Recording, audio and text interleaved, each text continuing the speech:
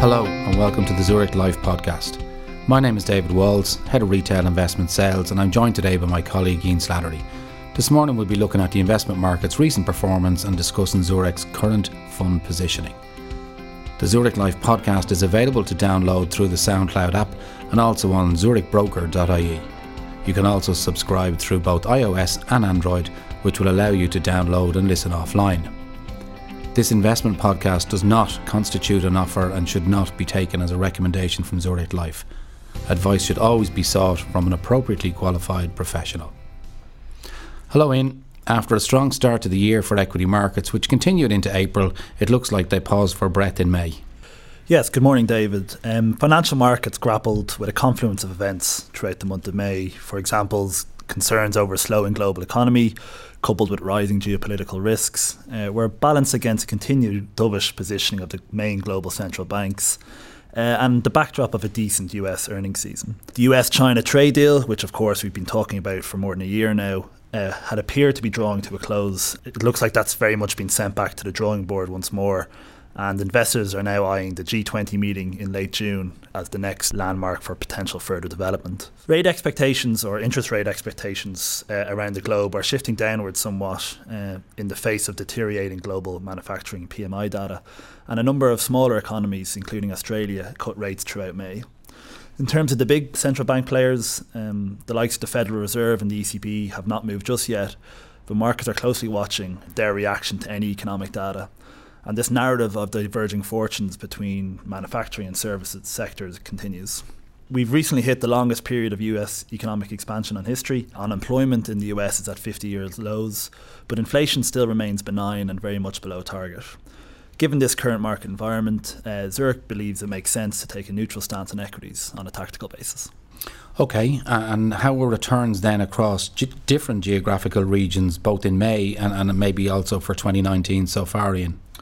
Yeah, so as mentioned there, the market was in a bit of a flux throughout the month of May, and equity markets overall fell sharply. The global market was down about 5.5% for the month in euro terms. However, it's very much look at this in the context of the overall double-digit positive returns we've seen in 2019 so far. Local currency returns for the major markets range from a positive 1.6% in Australia to a negative 7.7% in Hong Kong. The world's biggest and most influential market, the US, was down about 6.5% in US dollar terms. However, a weakening euro currency did help to soften the blow somewhat for Irish investors throughout the month. Okay, so a definite pause for breath there. And then how did May pan out, Ian, across different equity market sectors? Was it a case of pretty well red across the board? Yeah, it was very much red across the board. However, there was a clear divide between what we would call defensive and growth sectors. For example, the more economically sensitive technology and energy sectors returned minus 8.6% and minus 8.9% respectively. And this contrasts with the more defensively orientated real estate and utility sectors, which returned minus 0.1% and minus 1.8% respectively, which although are negative in absolute returns, did put them as the relative best performance across the sectors for the month. And then in bond markets, did they benefit from the risk-off sentiment that was felt in equity markets? Yeah, one of the key measures we look at is the over 5-year Euro government bond index, and that was up 1.1% throughout the month of May, and that year-to-date return now stands at 3.6%. This benefited very much on the back of concerns around global growth and the geopolitical tensions.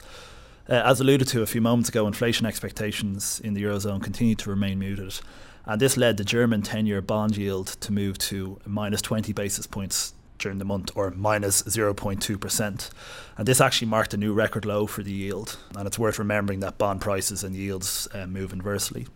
Stateside, the US 10-year Treasury yield followed suit and moved sharply lower to finish at 2.12% at the end of May, having started the month at 2.5%. So quite a strong move lower in yields on both sides of the Atlantic. Okay, so a bit more positive as you might expect with the risk off.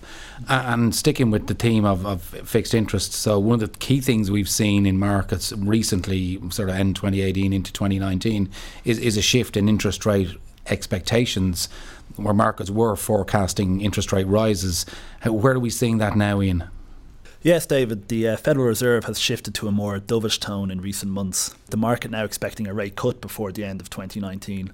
And this is a striking difference to where we were 6 months ago. If you remember back to December 2018, the market was talking about how many rate rises they might see from the Federal Reserve in 2019, and this has very much shifted. Eurozone rates are likely to remain at current ultra-low levels for the foreseeable future, and the idea or the concept of initiating further asset purchase programmes is very much back on the table for the ECB.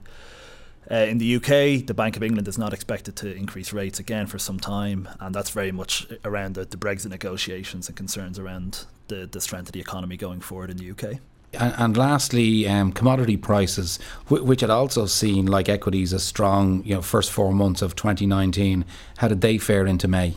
Well, similar to equities, commodities had a negative month throughout May. And again, as you mentioned, that is very much in the context of a strong first 4 months of the year. Overall, the index was down 3.7% for the month, as oil, which has been the main driver of the positive return for the sector, saw some of its gains for the year eroded. So, for example, oil closed the month of May at $53.50 per barrel, having started the year at $45 per barrel. Gold saw some further increases across the month as the equity market volatility saw some investors utilise its safe haven status. The precious metal moved up nearly 2% in local terms throughout May, and it closed at $1,305 per troy ounce. The euro currency weakened slightly throughout the month of May against the US dollar, and the euro-US dollar rate closed just short of 1.12 at the end of the month. Euro sterling closed at 0.88, having strengthened slightly throughout the month. And then, in respect of our own in-house asset management, we discussed last month how Zurich had moved our equity weightings to the mid-range in our, which are obviously highly popular multi-asset funds, managed funds, AAA, Prisma, etc. Any changes to that position with the weaker markets in May, or what's the current thoughts in? No major changes throughout the month. So Zurich's equity position across the multi-asset funds remains at the middle of ranges, and as you mentioned there, that's been the position since late March. However, whilst we do continue to hold a broadly neutral stance on a tactical basis, the recent weakness in markets may lead to some buying opportunities over the coming period. Zurich has been adding corporate bond exposure into the multi-asset funds as well over the last couple of months, and that's at the expense of sovereign debt. So within the sovereign debt sector, Zurich maintains a cautious outlook, and that's been our stance for a period of time at this stage, and the bond duration within that sector is low as well. With regard to geographic equity positions, the main bias is towards Asia Pacific, and that's at the expense of the US, and the sector positions for the month were broadly maintained, and the funds are positively biased towards technology and financial stocks and are negatively biased towards utilities and real estate. That brings us to the end of our monthly investment update.